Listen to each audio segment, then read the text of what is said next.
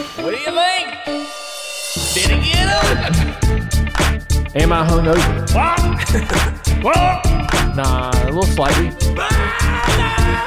We don't know what we're doing over here. Are you kidding me, Mike?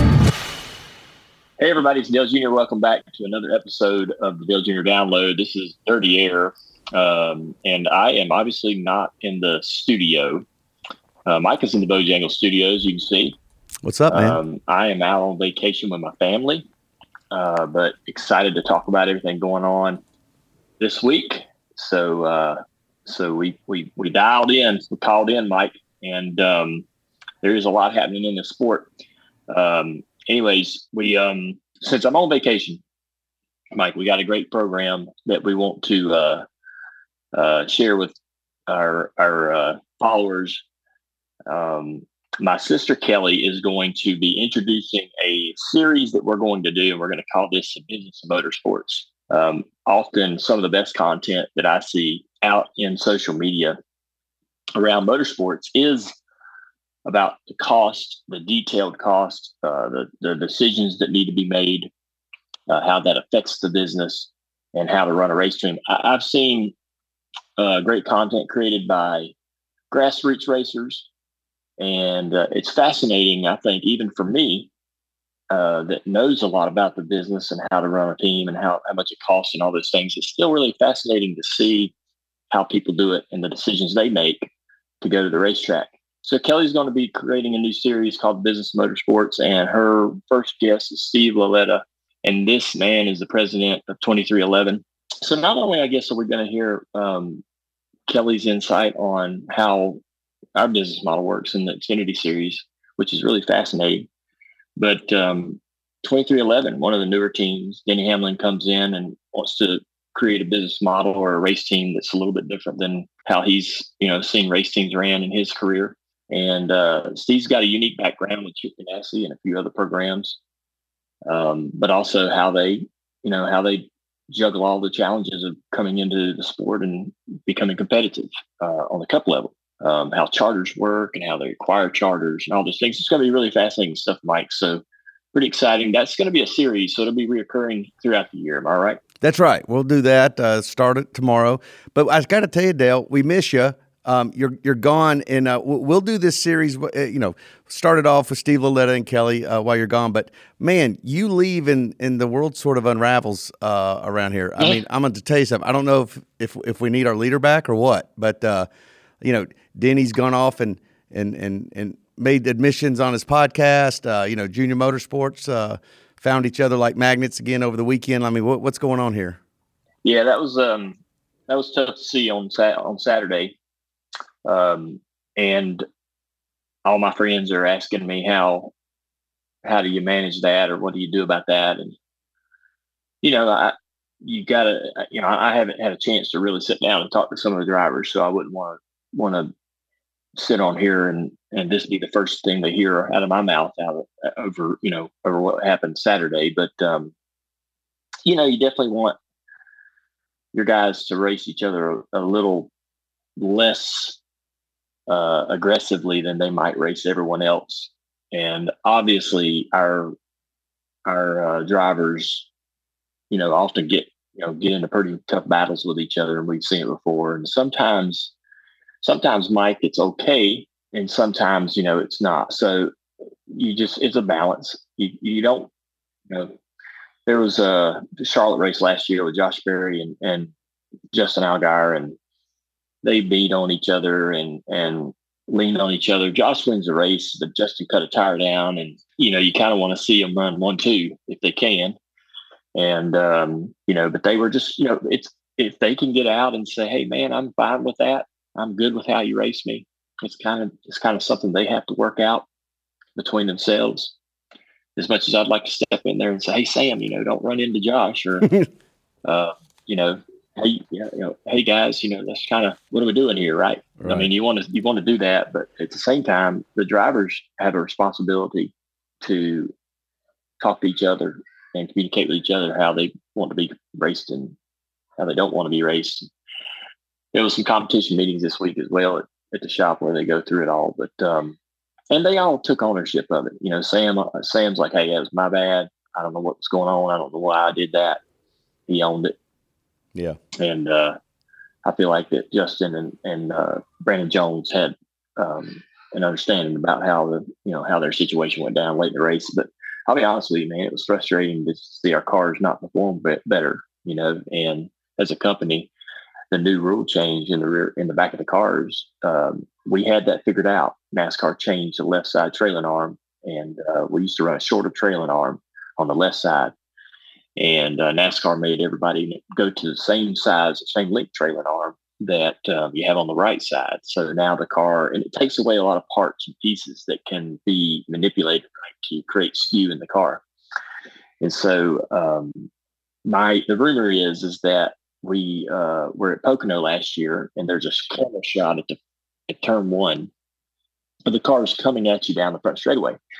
And I believe somebody up in the top of the tower at NASCAR down in Daytona did not like the way the cars were skewed coming down the straightaway and said, I want to get rid of that. The cars don't need to be going crooked down the straightaway. And it just looked funny, which I agree, but it was definitely going to take away some of our advantage from what we had last year. And so the rule changes were made, and now we've got to find some speed. Our cars are quick at times, but it's certainly really leveled the playing field for us and made things a little more difficult. But we just got to work hard. I knew it was going to be tough to repeat what we did last year. But the Denny Hamlin thing, man, I was really surprised by that. Me and you both. Everybody was surprised by that, and I think that this would be interesting. I think I'm not so much curious as to what happens on the racetrack or what kind of penalties might come down on Denny or whatever. I'm just curious to watch him navigate this new position as a content creator. And I know probably nobody else cares about that, but when he goes back into his podcast next week, right, and going forward, he talks about, hey, as long as I got this microphone, I'm going to do this, I'm going to say this, or until Ross gets a microphone, right? He can say whatever he wants, right? When he gets his own microphone. So I'm interested to see kind of how Denny ebbs and flows in his content and what he might say next week about whatever repercussions come from that admission. Yeah. And he might have, which I like Denny being honest on his show. And I know a lot of people like it and a lot of people don't like it, right? A lot of people have a lot of different opinions about what they're seeing from Denny in his podcast, but I think it's great that he's pretty much transparent and probably too honest. But he might have could have just said, I was out of control and I wasn't looking to save him. Because a lot of times when you're on the inside of somebody and you get loose or you're out of control or you're kind of, you're sliding up the racetrack, you can spin yourself out, and the guy on the outside just carries on. You can turn yourself around. I was at, so Denny had that option, right, to just spin himself and do everything he could to avoid hitting any car on his outside, which happened to be Ross. But he said, you know what, since it's Ross, I'm gonna correct to the right. I'm gonna door him, and we're going into the fence. And I think he could have maybe worded it that way. I don't think that he went, I don't think that he was like, here's my chance to ruin his race. I think that he thought, I'm sliding up the track. I'm going to lose all these spots because I'm out of control. Yeah. Gathering my car back up. And I'm just going to use him as a way to keep me from wrecking, I was racing at Myrtle Beach in the 90s, and I used to try to pass the same guy, and 2 weeks in a row I spun out underneath him. I'd get underneath him down a straightaway, and he was coming to the bottom, and he would cut you off. His name was Ray, and every time you got under him, this guy would act like you weren't there, and you knew it. And he'd tell you, look, I'm coming down. If you want the spot, you're gonna have to drive through me. It was the craziest thing. I never knew anybody that ever raced like that. But you'd get underneath him, and he'd just turn left into the corner like you weren't there. 2 weeks in a row, I spun out underneath this guy because he'd come down, and I'd turn the wheel and get all loose and out of control and spin out. And I'd come home, and Dad's like, "Hey, man, what happened this weekend? I said, man, I got into that guy again. And I spun out. And he goes, next time you're underneath him and he comes down the track, just slam on the brakes, plant your front tires and lock your car into the track and hold the wheel straight, spin him out. I was like, you sure? He's like, yeah. And so literally like the next race, that's what happened. Got underneath him. He came down the track. And so, I mean, that's kind of what Denny had to do. He had a choice of spinning himself out or further ruining his race, but doing it alone, or trying to correct into the car on the outside. He knew he was going to lose spots anyways, but he's going to take somebody with him. But that was fascinating. Yeah. That was fascinating that he would be, kind of wonder sometimes what he's thinking. There's a bigger message or a bigger, he got on that podcast and admitted that because he's got some plan, right? He's got something and he's got some plan how this is going to work out in his head. I think so. Fascinated as to where he's going with all that. Yeah, I don't think Denny gets careless with his comments, even though it may seem like that. I think that he knows what he's doing, and so like none of this stuff. A friend of ours texted me this morning. He said it's almost like Denny was daring NASCAR to do something about it. And I'm like, that's interesting. I don't know that I don't know. I don't think that. I wouldn't go that far, but I do think he didn't. I don't think he misspoke. I think he definitely NASCAR, could have. I think Ross. What's that? I said, I don't know if he's daring NASCAR so much as he's daring Ross. Well, listen, if you listen to the podcast, the story ends with them having a truce. It does. I wonder if Ross will feel like that. Well, they had a conversation after the race. And Ross says to Denny, I guess I deserved that one, didn't I? And Denny says, yes. So this is the thing. When I think you're right. I think that Denny could have framed this up better. The way he framed it up was that I was going to have a bad day, and I was, by God, bringing somebody with me. I wasn't going alone to my bad day. I was going to bring Ross with me because damn him. That's how he framed it up. What seemed to be the case, though, is that they were racing hard, and Denny goes back to feeling disrespected by Ross. And he says this. He says that it all goes back to a respect thing. He says that he told Ross, I just don't know why you're disrespecting when you're driving. You're just so disrespectful. And so they have this conversation, and they have a truce. It's what he says. He goes, we say, neither one of us want this to continue. Let's race each other exactly how we want to race each other from this day forward. This is happening over the weekend, and this is what he also says in the podcast. This is the part that's not getting any airplay. The part where Ross says, I think I deserve that, and the part where Denny and him reach a truce and say, let's race each other hard, but let's not race each other disrespectfully. The Dale Jr. Download is brought to you by ZipRecruiter. You going to any concerts this summer, man? I am. I'm seeing a concert in June. Hardy and Kip Moore. Love Hardy. In Charlotte. I was so stressed getting the tickets. I'm going to be front row. I'm in the pit. When these tickets go out, man, I am online as soon as tickets open. I don't want to miss a thing. Yeah, you got to act quick. Yes. And when you want the best, you have to act quickly, or someone else will get it instead. It's like if you're hiring for a business, you want to find the most talented people for your open roles before the competition scoops them up. So what's the best way to do that? ZipRecruiter. ZipRecruiter finds qualified candidates fast, and right now you can try it for free at ZipRecruiter.com/Dale Jr. ZipRecruiter's powerful matching technology takes center stage to identify top talent for your roles. Immediately after you post your job, ZipRecruiter's smart technology starts showing you qualified people for it. Amp up your hiring performance with ZipRecruiter and find the best fast. See why 4 out of 5 employers who post on ZipRecruiter get a quality candidate within the first day. Just go to this exclusive web address right now to try ZipRecruiter for free. ZipRecruiter.com/Dale Jr. Again, that's ZipRecruiter.com/Dale Jr. ZipRecruiter, the smartest way to hire. If you've ever been in the market for a new home, you know home shopping can be a lot. There's so much you don't know and so much you need to know. What are the neighborhoods like? What are the schools like? Who is the agent who knows the listing or the neighborhood best? And why can't all this information just be in one place? Dalton, this probably sounds real familiar to you. It does. I just bought a house last year. And, you asked, why can't all this information be in one place? Well, now it is. On Homes.com, they've got everything you need to know about the listing itself, but even better. They've got comprehensive neighborhood guides and detailed reports about local schools. And their agent directory helps you see the agent's current listings and sales history. Homes.com collaboration tools make it easier than ever to share all this information with your family. It's a whole cul-de-sac of home shopping information all at your fingertips. Homes.com, we've done your homework.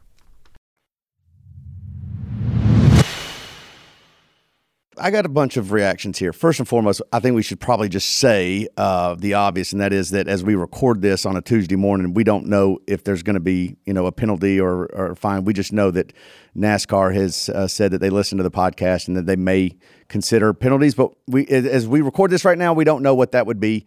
Maybe it comes out later today. Maybe it doesn't. Who knows? But I saw that Elton Sawyer got on Sirius XM this morning and was saying we've heard the podcast and they are considering fines. And listen, this wouldn't be the first time Denny's been penalized for something, but or fined for something. But it'd be interesting to see what he says. And I mean, well, I just think that they need to call Denny and they need to talk to him about really what went down. I understand Denny went on his show and said what he said, but and I'm sure NASCAR probably is calling Denny and saying, "Hey, man, this is some." They might not call him and ask his side of events, right? They might just call him and tell him what they're going to do. But as far as the penalty, man, I mean, this happens. This happens every race. Nobody gets out and admits it. Me and Denny were racing at Phoenix or Michigan one year, and the Toyotas were terrible. They didn't have any power, and I was trying to pass Denny in turn 3 and 4, and if I didn't clear him and get in line, if you remember how Michigan races go, if you got a guy on your outside off of 4, they all get lined up and train you down the front straightaway, and you lose a bunch of spots. Well, I was really fast, and all the Hendrick cars were quick, and Denny was. I'm going by Denny. I know it. I'm going to pass him. He's slow. All their cars were terrible, and he hangs on my right rear quarter panel off of turn 4. And I was like, no, sir. And I just came up the track and fenced him off of 4. I was like, not going to hang on my right rear quarter panel and cost me 4 or 5 spots down the front straightaway when I'm damn quicker than you. We come off, I finished top 5 and I think he finished 5th. I finished 4th or 3rd. We parked on pit road and everybody gets out and Denny's like, dude, what the hell? And I was like, well, I didn't want you hanging on my quarter panel, man. You were going to drag me down the straightaway and side draft me and slow me down and cost me a spot or 2. And I wasn't going to let that happen. And he said, yeah, but you just ran me into the fence like I wasn't there. And I said, I figured that's what you'd have done if you was me. And he goes, you don't know me like that. I wouldn't do that. You're wrong. And so, I mean, these kind of things happen every race where, I mean, how many times has everybody that's drove a race car been drove into the fence off the corner because the guy just disrespected you or just didn't want to get raced down the next straightaway, wanted a spot. Yeah, caught you in a moment where you didn't care. And so you did we all have those moments, and certainly they happen on the racetrack. You're like, not today, not today. And so I think Denny was overstating it a little bit about, man, I did this. I intentionally thought, I'm gonna wreck him. I think Denny was overstating it a little bit. I think Denny thought, you know what, I'm gonna hit him and say, and get my car straightened out, and it's gonna cost us both. We're both going backwards, and I don't care because it's Ross, and I've had problems with him. So he probably would have took a little better care of somebody else, but since it was Ross, he's like, you know what, I'm heading up the racetrack, and I'm gonna use him up. That's right, because we're out of control. I'll tell you this much: last year we spent a pretty good long episode debating Denny and whether he would wreck somebody intentionally or whether he wrecked Ross. And I boldly stated that Denny's all talk and he's not going to back it up. Well, I stand corrected. He's actually quite the opposite. He's backing up his talk almost to a fault. the part that was the strangest to me was how he kept hitting him down the back straightaway and through turn 3 and 4 coming to the finish. Right. Like he used him up, slid him up the track. Both of them lose a lot of spots. Did Ross brake check him off of 4? I don't know what was going on there. I think he did. Because I know Denny ran into him. Yeah. Denny throttled up, hit him, right? But Ross was not throttled up down the straightaway, right? I don't know exactly what was going on, but why Denny kept on running into him more and more. Was he really wanting to spin him out? Was he hoping that he would turn him around? Yeah. He was getting aggressive there. But I'd caution everybody. A lot of people are talking about this today, and there's one thing. Listen, I like the Ross versus Denny. I don't want them to I don't want them to race respectfully. As a fan, it's one of the few things I'm clinging on to when I watch these races every week. That there's a rivalry on the racetrack that we can kind of, even if they're in 9th and 10th or wherever they are on the track, if they're near each other, you notice. I don't know of anybody else like that on the track, and there's not even a close second, frankly. So everybody can have their opinion about Denny and Ross and whether or not, but I appreciate the fact that he's using, a platform to be honest. I also I would be careful to discourage these drivers from, going back into a shell. Honesty and transparency is something. It's a gift. It's a privilege that we get to enjoy. You just don't want to make people feel like, it's too problematic for them to be that way. And Denny certainly gives us, an honest and transparent take every week. In fact, he had a lot of things on this podcast unrelated to the Ross incident that I thought were very, very interesting. One is he went on a rant about this short track package. I don't know if I'd call it a rant. It wasn't like he was just, really explaining. And Jared Allen asked some really good questions about the short track package. Denny had an interesting take about that. He also clarified some stuff about the Chase Elliott, the injury. This is a conversation that goes on a couple weeks. So, these are the types of candor that we appreciate from our NASCAR, regardless of whether they have a podcast or not, and regardless of whether they're a Dirty Mo Media content creator for us. Just this is kind of candor that not everybody's willing to do, and Denny's one of them, and so I appreciate that. And if he gets fined for this or penalized in some way, I kind of regret that, frankly, because But if he does get penalized, it's not because of a podcast. It's because of what he did on a racetrack and not a podcast. If NASCAR ever tried to go penalize somebody for something they said on a podcast, well, that would be crossing a line, in my opinion. That's affecting people's ability to, free speech or, working in the media. But I don't think that's what's happening here. I think there was a precedent set, with Bubba last year on wrecking someone intentionally. And then you've got a guy that's saying, it's admitting it. Now, Dale, what is your opinion on, is it apples and apples with Bubba Wallace's situation from last year? I mean, that was clearly a situation that happened on a track, whereas now you've got Denny just coming, once they're back home admitting something.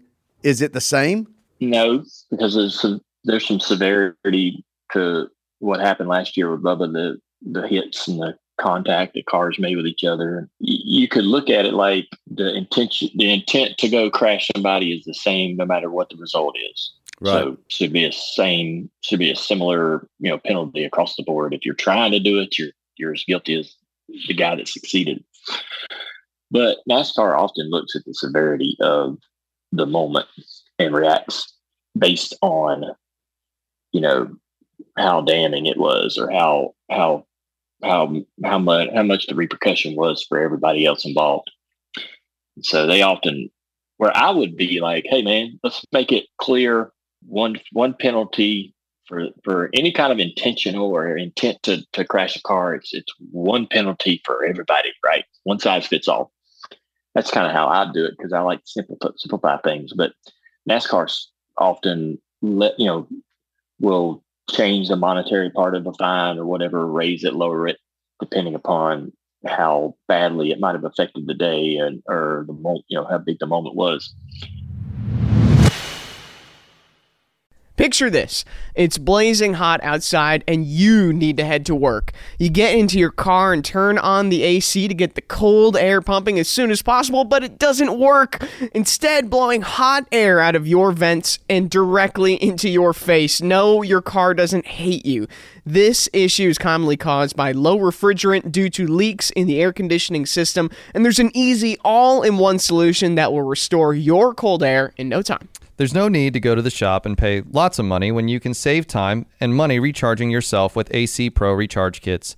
AC Pro recharge kits make restoring cold air easy for even those with zero DIY experience. And the AC Pro app offers clear, vehicle-specific instructions to help you get the job done in less than 10 minutes. So pick up an AC Pro recharge kit at any store selling auto products and confidently restore your car's cold air yourself today. Be a pro with AC Pro. One of the things that we're going to be watching in terms of penalties is a possible penalty coming down to Hendrick Motorsports. And I didn't hear that the colleague cars were involved in this as well, but the louvers on the hoods of all of those cars were confiscated. Nobody really knows exactly what was going on, what NASCAR saw to make them want to take these and get a good look at them. But all 4 Hendrick cars and the colleague cars had theirs confiscated. Denny said on his show that he thinks this will be the biggest fine in the history of the sport in terms of fining an organization. Obviously, modifying any kind of part for this car is a massive no-no, but I am hesitant to assume that that's what happened. And until we hear exactly what's going on and why NASCAR wanted to take a look at these, I'm not going to assume that there'll be a fine. But it's interesting, to see. I think with this car, NASCAR has to react really stiffly when it comes to teams trying to manipulate any of the parts, because that's the whole basis around this car. It's like a kit car. Everybody has the same stuff. It's a level playing field.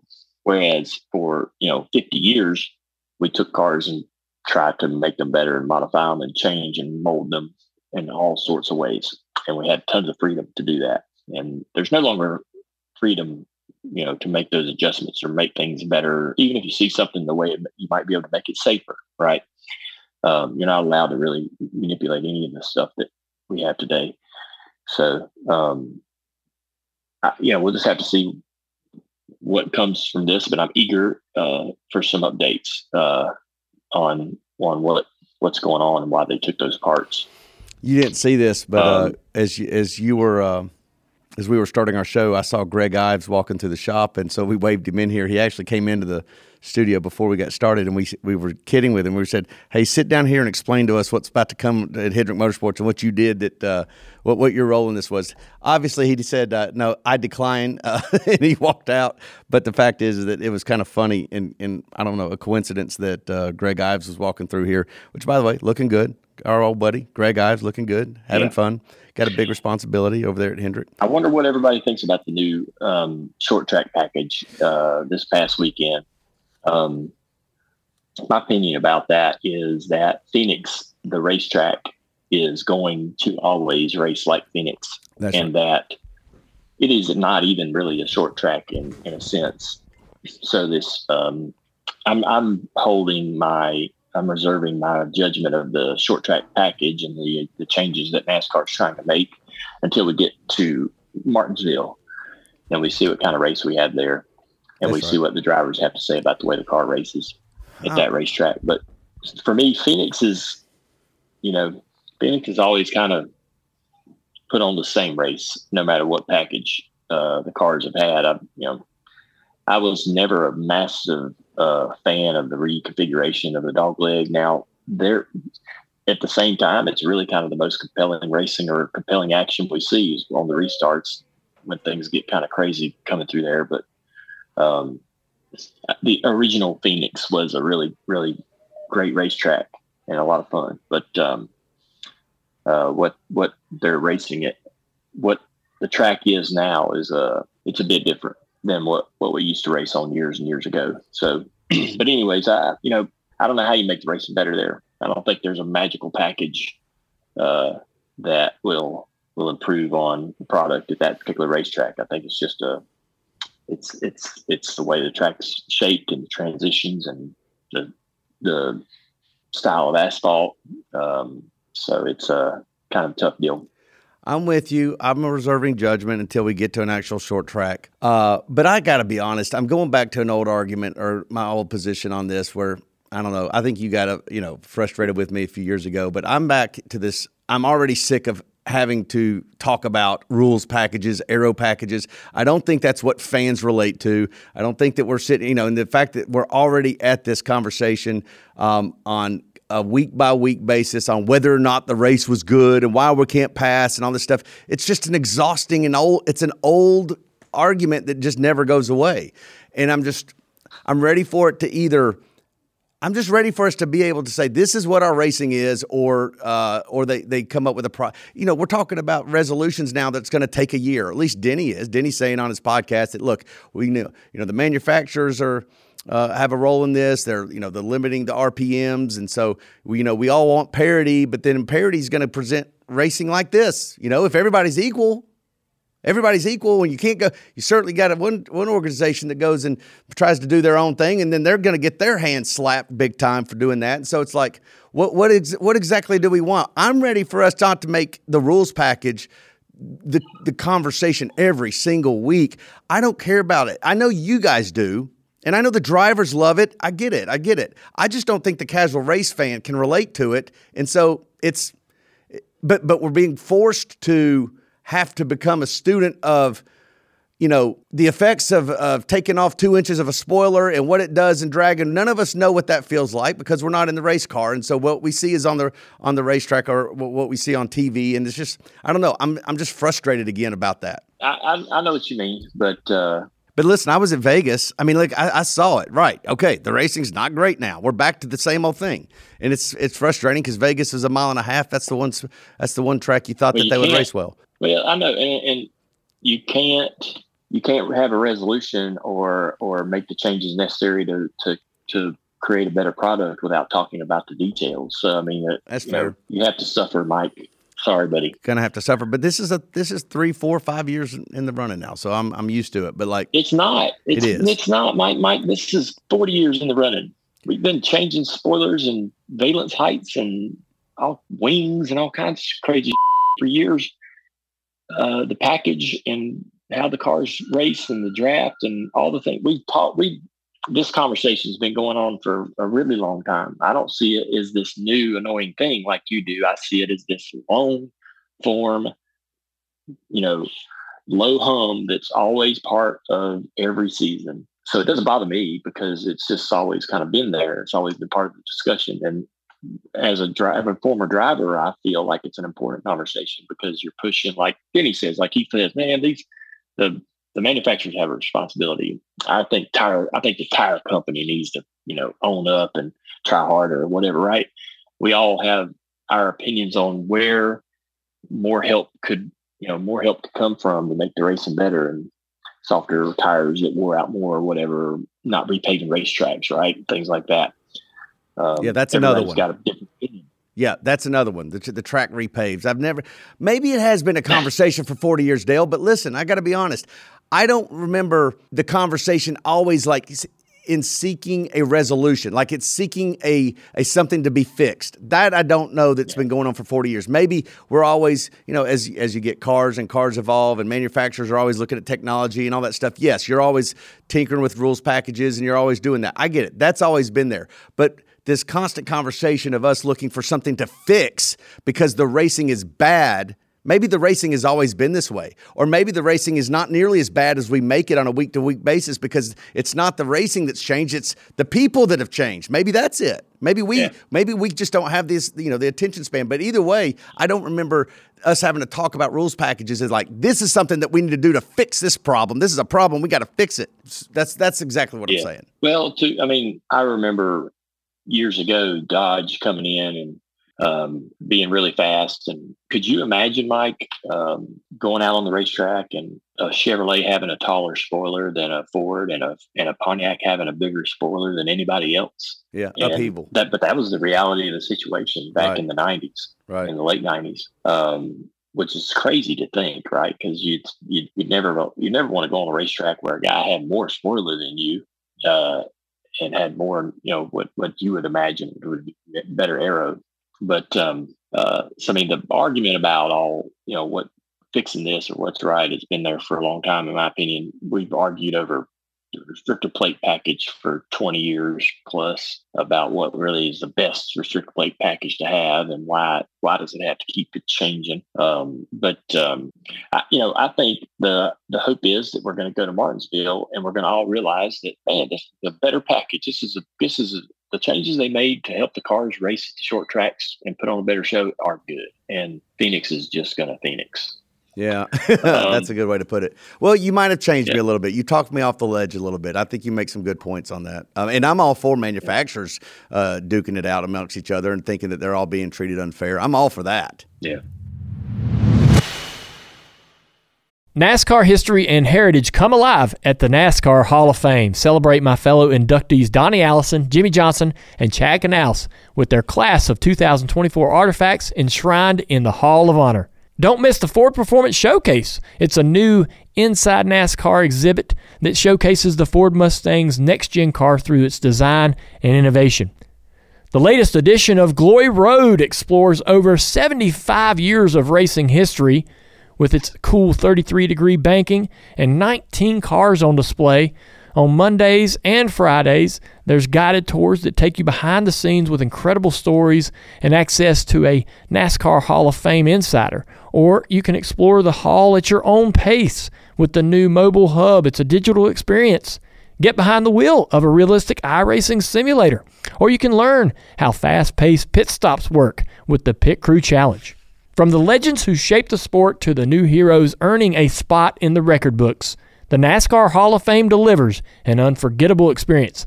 Book your visit to the hall today at NASCARHall.com. Hey, Dale, one thing, I wanted to ask you is that, what about Josh? Josh got a top 10, in the car. Like, I know you were super proud that he got named in the car and got that ride longer than just 1 week, but dude's already kind of impressing people, isn't he? Well, I mean, I think that's the kind of run that you would hope that he had last week at Phoenix or Vegas. I think, whatever the problem was with the car that was making things a little challenging for him at Vegas, I was, talked about it last week. I was hoping that he'd get another shot to run the car again. Luckily, he did, and they went to Phoenix. And while they didn't have the pace that I think that they wanted to have in the race, I think his averaging running position was around 18th most of the day. And but I kept telling myself, I'm like, what's a good day here for him? I think anywhere in the top 20 would be satisfactory, and anything in the top 15 would be good. And I think that he knows the car should, is a top 10 car, and he's just got to get there as a driver with more laps. And I think he hustled at the end, had some great restarts, which is interesting to me because getting aggressive and being great at restarts is kind of one of the last pieces of the puzzle. When you put a guy in a race car for a new race car, a new style of race car, typically the first thing you're going to notice if they're a great driver is the long run speed will be there. That'll be the first thing that shows up. They'll get better on the short run speed. They'll get better at firing off and being able to pull on the track on new tires and run that first lap really fast. That'll come later, right? And then aggressiveness on restarts and pushing yourself in really uncomfortable situations like that usually is one of the last things that it comes into the equation. And so, but he had some really, really good restarts, and that's what got him that top 10 at the end. A couple of late cautions, and he took advantage of it. And he says working with TJ Majors has been really great. TJ's brought a lot of new information, and they do a ton of prep during the week. I will say that this has really made Josh's week a very big, full week of studying sim work. He's in the sim for the Cup car. He's looking at rewatching. He's got to rewatch last year's race on both Xfinity and Cup. They go over that, and they have the competition meetings for both organizations. I mean, so he's got a lot on his plate, and so I'm glad that he was able to get a result that he could be happy with. I think overall, though, that he would have liked to have been faster in the race itself, running maybe inside the top 15 for most of the day. If he was racing around 8th to 12th, I think that would be what I would expect. him to be able to do. Now he's going to go to a racetrack in Atlanta that's a bit of a, it's a bit of a oddball, the racetrack. You kind of just hammer down and hope for the best. And it'll be hard to score him, right? Whatever the result is in this one. I don't know how you score that. I guess he just hopes he gets in there and has another decent result. But it's such an odd racetrack, and the way they race around there is kind of like a restricted plate race, but it ain't. Anyways, so hopefully he gets a few more tries at it, but eventually everybody wants Chase to get back in the car, and hopefully, I told Josh the best thing that he could do is that when Chase comes back, the car and the team are ready to rock. Yeah. Chase hops in there and can go win a race right out of the gate. And that would make Chase feel like that Josh took care of things and helped that team continue to progress so that they have a shot at winning a championship this year. That's right. And that's kind of the role of a relief guy, is to make sure you don't bring the team down. You don't disrupt their progress. You don't disrupt their ability to find speed in the car.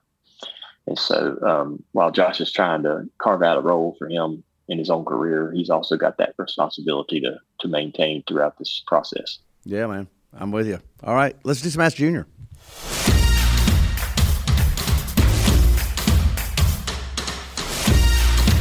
All right. Ask Junior for this week. Dale, we miss you. As mentioned before, we've got you on Zoom. And this first question kind of reminds me of when we were podcasting during COVID. And it comes from our friends at IndyCar on NBC. They said you got to run with the IndyCar drivers virtually a few years ago. What was that experience like? Oh, well, I mean, it was the funniest part about racing with the IndyCar guys during the virtual events was listening to them give each other a hard time. So they were all really chatty on Discord. And so they would call each other out for making a stupid move, or they would get angry and frustrated with each other as if they were out on a real racetrack in real conditions.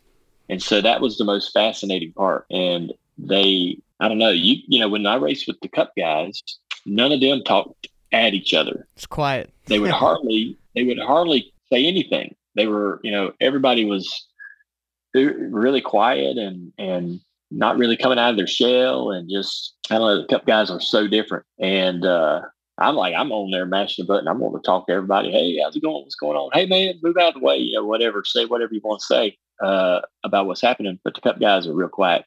The IndyCar guys, on the other hand, man, they're jibber-jabbering to each other all day, all race long about this and that and the other. But it was really funny. Will Power, man, he just lets them have it. Calls them all names and cusses at all of them. But anybody that he thinks deserves it, they're going to get it. So that was interesting. Well, that day he thought they all deserved it because he was not sparing anyone. He was mad. Yeah. Sounds like we need an open chat for the NASCAR Cup guys on Wouldn't Sundays. That be amazing? That'd be pretty wild, wouldn't it? Yeah, it would be. They need some. If you're going to have that, you're going to have to get them to talk. That's the problem. Like Yeah. Listen, I've always thought, when they go, hey, they'd say to their spotter, hey, you go tell the 24, he ain't getting away with that one next time. Tell him and I'm yourself. like, just tell him yourself. Yeah. So click on the 24 and go, hey, you got one coming. Yeah. And now you know. Yeah. This second question coming from Davis Warren. What's the worst race car to your memory that you've won a race with? In terms of maybe setup or how the race was going. That's that's hard to say, man. I mean, every car that you win a race with is pretty much a good race car. Maybe like a lucky situation. Oh, we shouldn't have won that race type of deal. Definitely probably the Xfinity race at Michigan where Carl doored me off of pit road and came into victory lane mad. Robbie Gordon was driving the Junior Motorsports car. Carl was leading. We had a late restart. They're side by side in front of me, coming off of turn 2. We were all racing our guts out, but I wasn't thinking that I had enough race car to win, and I was kind of hoping that Robbie would win. But we come off of 2, and Carl's car was a little loose in front of me, and I just got in the back of him to push him forward and ended up spinning him out. almost took out Robbie, but we ended up winning the race. So I didn't think we was going, that's one of the ones I didn't think, we were going to win, and we ended up going to victory lane. It's always a nice feeling. Here I do have one that, as far as worst handling car. All right. The Busch race that we won the Busch race at Daytona with that pink Menards car, and now it was loose. It was out of control, loose sideways. That's why we won. So I mean, the fact that it handled so badly, it was so hard to drive, is kind of the reason why we won, because everybody else, on the other hand, was pushing real bad and they had to lift a lot. And so we just break the draft to drive away from them. I think at one point we had like a 20-second lead or something like that, or 10 or 15-second lead over second place. I remember Carl Edwards running second. Carl was running by himself. He had a break between him and third. And damn, it was the craziest race ever that I'd been a part of at Daytona, with the cars getting spread out like that and the ability to be able to drive away from everybody. But the car was sideways loose. I almost slapped the wall in turn one a couple times, with the back just bouncing around, sliding around really bad. But I know it's crazy to me to talk about a car that won a race and it handling bad and not being great. But the way it handled was why we won. But it was a handful. It wasn't easy to drive as it looked on TV. It looked weird. One thing Did it? has a hard time picking up. Imagine the pack at Daytona. You got a pack at Daytona, and then you've got the leader out by like 25 car lengths, who's running faster than the pack. That's what it looked like. It looked suspicious. Yeah. He still won with the damn thing. Yeah, I'd say he did. I mean, it was amazing. Most anybody that ever, the car was loose and it was fun, but it was a handful. So if you just sit down and said, "Hey man, how you want your car to drive?" You wouldn't want it to drive that way. You'd want it to be easier, and stuck and gripped, But I'd rather it be loose than tight, because if you were tight that night, you weren't going anywhere. How about that? Hey, it's the month of March, and the tournament's about to get started. March Madness. People are wanting to know: have you filled out a bracket yet? Yeah, I did. I just filled one out yesterday. I think I'm going to be wrong, but when I do a bracket, I just kind of start one game at a time. Who do I think is going to win between these two teams? And I don't have them. I don't know how other people fill out their brackets, but I don't have my overall winner chosen until I get to that match. And I've got those two teams sitting there in front of me. And I go, okay, these are the two that have made it. Which one's going to win? So I think Memphis and Gonzaga are going to be in the final, and I got Memphis winning. All right. I guess we'll have to wait and see. I'll probably be way off. But I filled out the bracket, and that's where I ended up. Hey, as a Arizona State alum, it was good to see you gave them a few victories there too. So I did. Yeah. How many did you give Alabama? Yeah. Oh, I'm actually looking at it now. 3-4. Alabama makes it to I think you're Elite 8. I think, if I'm looking at it correctly. Oh, you've seen his bracket. You see it? I've got it now. Someone just handed it to me. Yeah, go ahead and tell us. Go. You want to tell us our Elite 8 and our Final Four? Yeah, we can go Elite 8. So Elite 8 is Alabama, Baylor, Memphis, Kentucky, Kent State, Xavier, UConn, Gonzaga is your Elite 8. Final Four, Kent State, Gonzaga, Baylor, Memphis. Okay. And then it's Memphis, Gonzaga, your championship game. There you go. It's pretty good. Kent State. Yeah. I know. I don't know what that is. Crazy. I mean, how can you not? Every year there's that one team that goes way farther than they should. And I feel this like obligation to pick one of those teams, like which one's going to be the one, right? It's, and so, you push a couple of teams a lot further than you think they can go, but that's what's fun about the bracket. That's what's fun about the tournament. It's always one team you don't even know where it is. You couldn't even guess. Yeah. It's sitting there. There's a school called Drake. I didn't know that. Yeah. Kent State's beating them, though, according to Dale. So. Oh, yeah. I got to ask Dale something. I want to ask you, do you got another question? Go for it. Listen, Dale, you're gone. I'm always careful to bring, office politics and stuff into your life, but I'm going to need you to make a rule in here, okay? This is on the topic of travel etiquette, employee travel etiquette. Now, this is the question. I'm going to try to give it to you as as objective as I possibly can. Is it okay for an employee to go on a 3-day trip, and they go to the airport, and they don't park in long term. They don't even park in daily. They park in hourly, the hourly deck for a 3-day trip. Wow. That's expensive. That is expensive. Have you ever heard of anybody doing that for a 3-day trip? Maybe. I might have done it. I don't even think you would have done that. What's that? Who did it? I'm not saying. I don't want to call them out. How can you? Because that would be unfair. I don't want to call them out. Did y'all agree I teed this up fairly? I teed it up fairly. Yeah, you didn't give any details. And I'm just saying, I thought it was an extraordinary move. I thought it was extraordinary. Hourly parking for a 3-day trip, not a day trip, not even a 2-day trip, a 3-day trip. What a jerk move. Thank you. What a jerk. That's all I'm saying. Listen, I wonder what if people are going to see this on Ask Junior, if there's a situation in which that would have been okay. We are not letting this one. We're not normalizing this. Don't even try to normalize it. It's a terrible move. It's a terrible move. It's a move. There's no excuse. And by the way, then have the nerve to turn in the receipt to the company. I needed Dale to tell me if I was wrong in this. Sorry, I just needed to know. How much did it cost? How much did it cost? It's like $100. It was $100. I mean, okay, so like I parked in daily because it was $27. Okay, well you've made a ruling. That's what I needed to know. All right, Andrew, you got any more? Junior? Yeah, I got time for one more. This is actually for both of you guys because I saw this. I saw you quote tweeted it, Dale, on social, I think the other day. A fan recreated the Dirty Mo studio at their house. Oh, I saw that. I wanted to get your guys' thoughts on that. That's pretty cool. It's badass. Yeah. That's the biggest compliment I think we've gotten on our business, on our podcast, and on Dirty Mo Media. That's the biggest compliment we've gotten so far. I agree with that. I also read the Reddit post that the gentleman who built that, but they did an amazing job. Yeah. Like it literally looks like this studio, right, Yeah. in their house. The wood grain with the black, it looks really good. The table looks good. But I also read the post, and it said that it was something that, I think his son, who is 10 or 11, has had a rough year, and I don't know why.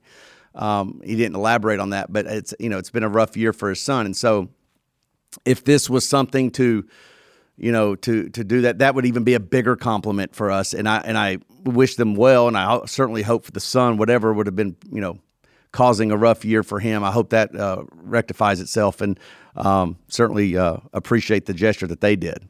Yep. A fan wanted to know if you saw what happened at Hickory Motor Speedway on Saturday night, and what are your thoughts on that? Yeah, at Hickory Motor Speedway, there was some controversy with Landon Huffman and a few other drivers, Doug Barnes. Doug is, I think, the points leader because he won both races last week, and Landon is last year's track champion. And they both were in twin 40 lap features. In the first 40 lap feature, they wrecked on lap 2 or 3, and they had to spend the rest of the evening repairing their cars to try to race in the second feature. But there is a rule apparently at Hickory, and it's a good rule that if you only have laps on your tires, you're not allowed to race in the second feature. You'd have such an unfair advantage on tires over everybody who raced the first feature that you would have you'd easily win the race. So, but there are some ways to help the driver race, right? There's a junk pile of tires that the guys can go pick from so that they can race. But I don't know why all of those avenues weren't sought, and why everything wasn't done to be able to try to get Doug and Huffman into the second feature. I think they were given the option to start the second feature and take last place points. And but why they weren't eager to try to come up with a solution that allowed all the cars to race was interesting to me. But it'll be interesting to see how they move forward. I think that apparently this rule isn't in a rule book, and it isn't often mentioned in the drivers' meetings.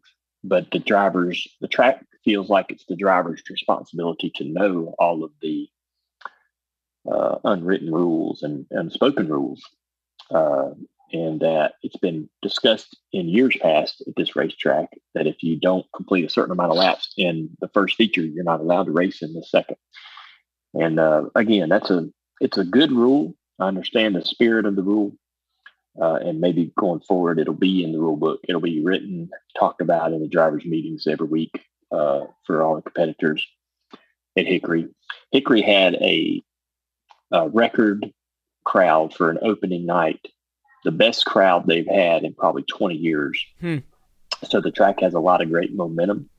And this story this week is a bit of a stain, and a bit of a black eye for that group. But I'm hoping that they can find some resolution with their competitors, because Doug Barnes going there and racing, that's a car that wasn't competing there often last year. That's now going to their racetrack that you want to retain. You don't want to lose your track champion Huffman to going, want to push him to go to other racetracks and race. So it'll be important for Hickory to come to some resolution with the drivers and the teams. But the grassroots stuff's thriving. Yeah. The start to this season with the Cars Tour and the ASA series, and all the things that have been going on. It looks like car counts are up this year across the board. At the Cars Tour race, we had over 25 pro late models. That was a big field for us. And we had a really smooth first weekend with Flo. Our broadcast, I felt, was really good and can only get better.